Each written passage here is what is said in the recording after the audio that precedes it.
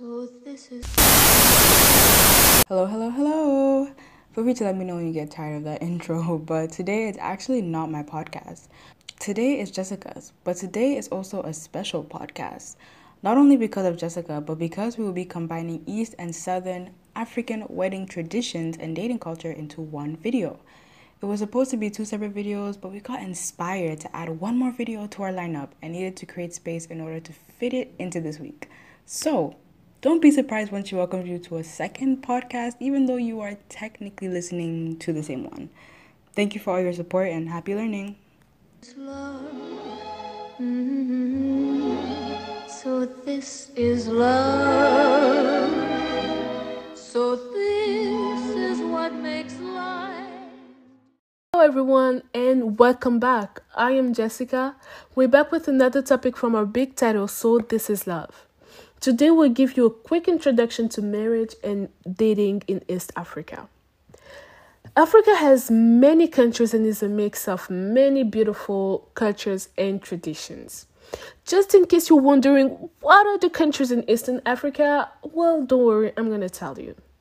Eastern Africa has Burundi, Comoros, Djibouti, Eritrea, Ethiopia, Kenya, Madagascar, Mauritius, Reunion, Rwanda, Seychelles, Somalia, Somaliland, Tanzania, and Uganda. Since we're talking about East Africa, we need to start by stating that there are a variety of tribes in that part of Africa, and Kenya itself has more than 40 tribes, and every single one of them has its own traditions, therefore different ways of celebrating weddings. So don't worry, you're not expected to be an expert after listening to this podcast at all. Let's start. We're going to Kenya, where before the marriage, the groom visits the bride's parents with his father and uncle, who do all of the talking, to show that he's interested in marrying their daughter.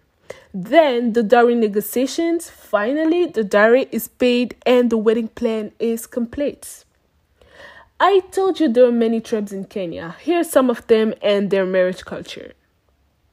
Rendile tribe, where marriage proposal is more than just a question. The man is to send beads to the woman he wants to marry, and the woman's parents show their approval of the marriage. For that, the woman's mother places a wooden ornament on top of the beads. But before the marriage, the woman must pierce her ears and get symbolic tattoos on her body. Then there's the Maasai tribe, where the brides shave their heads, apply lamb fat and oil to the scalp to prepare for their nuptials.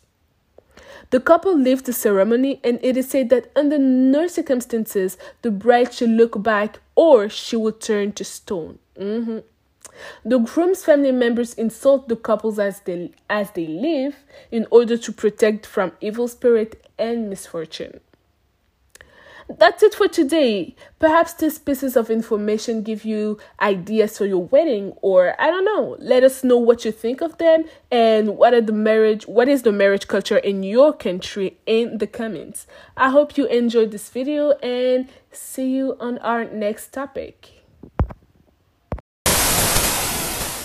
Hello everyone and welcome back to this new topic from our big title, So This Is Love. Today we'll introduce you to traditional marriage in Southern Africa. Okay, I will not let you overthink and try to remember what you've learned in your geography class. The Southern African countries are Angola, Botswana, Lesotho, Mozambique, Namibia, South Africa, Swaziland, Zambia, Zimbabwe. Now that this is done, we can start. I'm taking you to the land of oil and diamond, that is Angola. Angola has many tribes that influence the country's culture. Wedding rituals vary from tribe to tribe, so there's not only one wedding tradition for the whole people to follow. It is indeed a mix of many. In Angola, the cultural tradition of asking a bride's hand is called alabamento. It is even considered more important than civil and religious marriage. Alabamento is a series of rituals during which a letter must be delivered with the request of the hand of the bride. In some tribes, if the man wants to marry a girl, he has to work for a couple of days in his father-in-law's fields and farm. He will also have to help his future mother-in-law in household chores and also bring gifts to the girl's family. But today, the groom probably has a job and that he cannot leave. So instead of working in fields, he will bring household items and clothes to the girl's family. After the man is approved by the bride's family, an older woman from the man's side would start training the bride on how to be a good wife. She will be the wedding consultant. On the day of the wedding, the consultant will carry the bride on the back to the groom's house. The groom is not allowed to see his mother-in-law until the birth of their first child. In Lesotho, it is a tradition for the woman from the bride's family to chase a cattle the day of the wedding ceremony, and the groom must somehow round them up and bring them back to the family.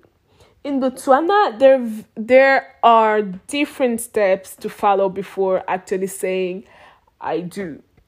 The wedding can only take place if it is approved by the local chief called Kosi, and anyone who has an objection can tell him. Then comes the bride's wealth called Bogati. After long negotiations, the bride's price is paid, and the standard price is 8 head of cattle, but if the couple has a child before marriage, it goes up to 9 cows. As you may know, marriage is a process that can be long and vary from tribe to tribe. Here, we just wanted to give you a quick overview of some of the traditions that can exist. I hope you enjoyed this short introduction to marriage traditions in different parts of Africa.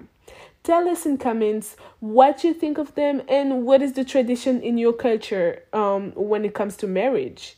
See you in our next video.